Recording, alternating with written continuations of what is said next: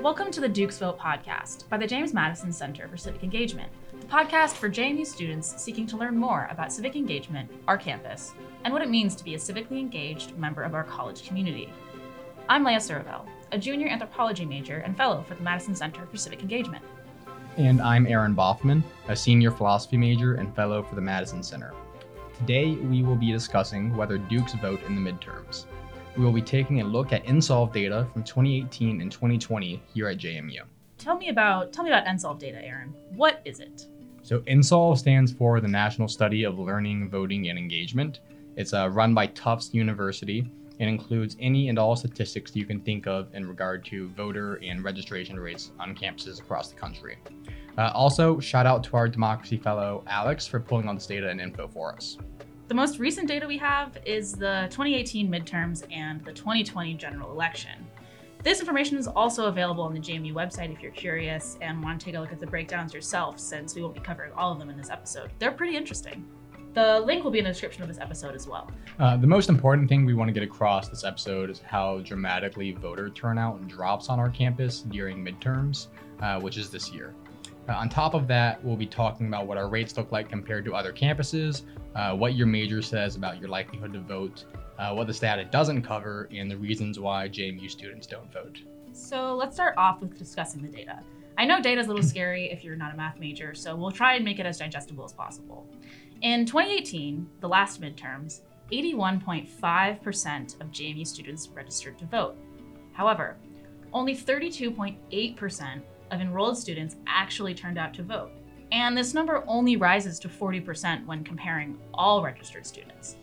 Aaron, what did this look like in the 2020 presidential election?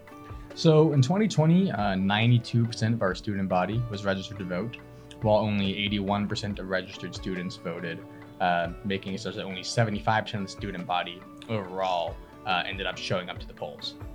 So we're going to take a closer look at why people don't turn out to vote later in the episode. But for now, let's talk about what JMU looks like compared to other campuses across the country. In the 2020 presidential election, JMU's voter rate was 8.6% higher than the national institutional average. But in 2018, during the midterms, our turnout was 6.3% lower than the national institutional average. So historically, JMU students vote much less in the midterms than during the presidential election. But during presidential elections, we show that our students are capable and can turn out amazing numbers at the polls. So we see a problem arise during the midterms, which is also why we're doing this podcast. So let's get into how majors factor into voting rates. So what major are you again, Leah? Anthropology. I'm a philosophy and religion major. According to the NSOLV data, your major beats mine with a rate of 76% for the liberal arts and humanities. Philosophy and religion had a rate of 70% in 2020. But overall, and in order at JMU, the lowest voter rates are in computer and informational sciences with 67%, business management and marketing with a 68% turnout, and engineering and engineering technologies with a 69% turnout.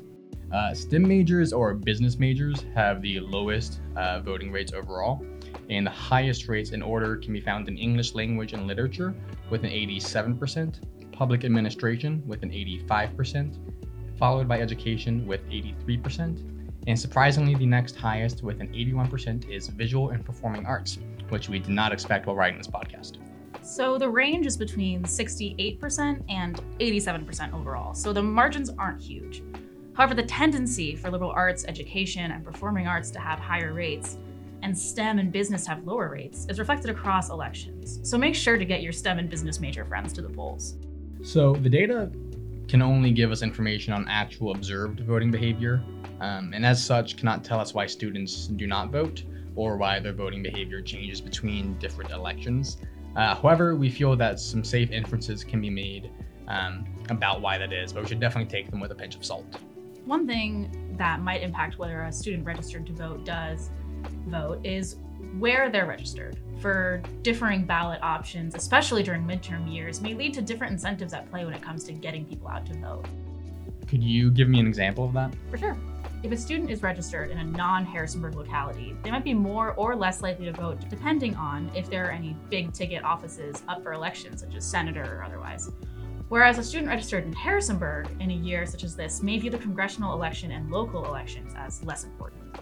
Would you say that the lack of incentivization for these quote-unquote smaller ticket offices might map on to how people view the importance of the election?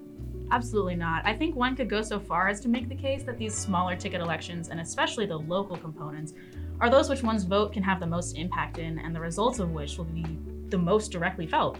For instance, while zoning and transportation might not get you riled up, you interact with the consequences thereof every day. And perhaps not needing to be riled up to get out and vote might be a great thing. Do you think that where one lives could impact their likelihood of sitting out on an election, Aaron? Absolutely. I mean, if I lived on campus, I would likely be walking by or near Godwin Hall at some point during my normal day on election day, such that I wouldn't even need to really plan to vote. I just kind of happen to be in the area. But if I lived off campus as I do now, I am way less likely to just happen to be in the vicinity of my polling location, which is Thomas Harrison Middle School. Now, it's also worth noting that one's field of study is likely to impact or at least map on to their voting behavior, as we discussed earlier, right? 100%. For instance, a political science student is much more likely to interact with and have knowledge of an upcoming election due to the people they're around and the course material that they're interacting with. Now, do you think that having class on election day affects whether people end up voting or not? I'm sure there are some people whose class schedules on Tuesday, combined with other commitments such as work, etc., make voting in person on election day more difficult than for others. So it'd probably be best to vote early with that in mind and make sure to intentionally carve out time to vote in your calendar beforehand. But if your schedule is so restrictive on election day, it'd be worth emailing a professor about if they can work with you on that or not. So you just mentioned carving out time to vote. Can you elaborate on that? Yeah, it's been shown that making a voting plan prior to the election makes someone 4.1% more likely to go out and actually vote. So it would be good to find a time to vote. So before election day, it'd be good to find a time on that day in which you can actually go and vote. Beforehand, also determining your voting location, how you will get there, and then also, if you can, how you intend to vote ahead of time. In our last podcast episode, it was actually about writing a voting plan. So if you need help on that, you should go give it a listen. That makes so much sense.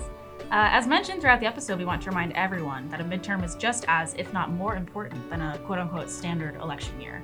For the offices, they're an impact and shape the communities we live in much more than a presidential election does, even though those are still important.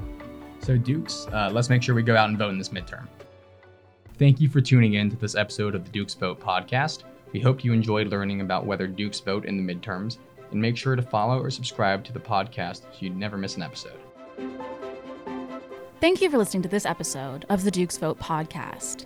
Editing was done by Leah Suravel, Democracy Fellow for Communications in the Madison Center for Civic Engagement. Production was done by Leah Suravel and Aaron Boffman, Democracy Fellow for the Madison Center for Civic Engagement. Randy Budnikis, JMU Director of Digital Marketing, provides syndication for our program. Be sure to follow us on social media. You can connect and engage with us online at JMU Civic on Twitter, Instagram, and Facebook. Learn more about the James Madison Center for Civic Engagement at James Madison University at jmu.edu/civic. We'll see you next time.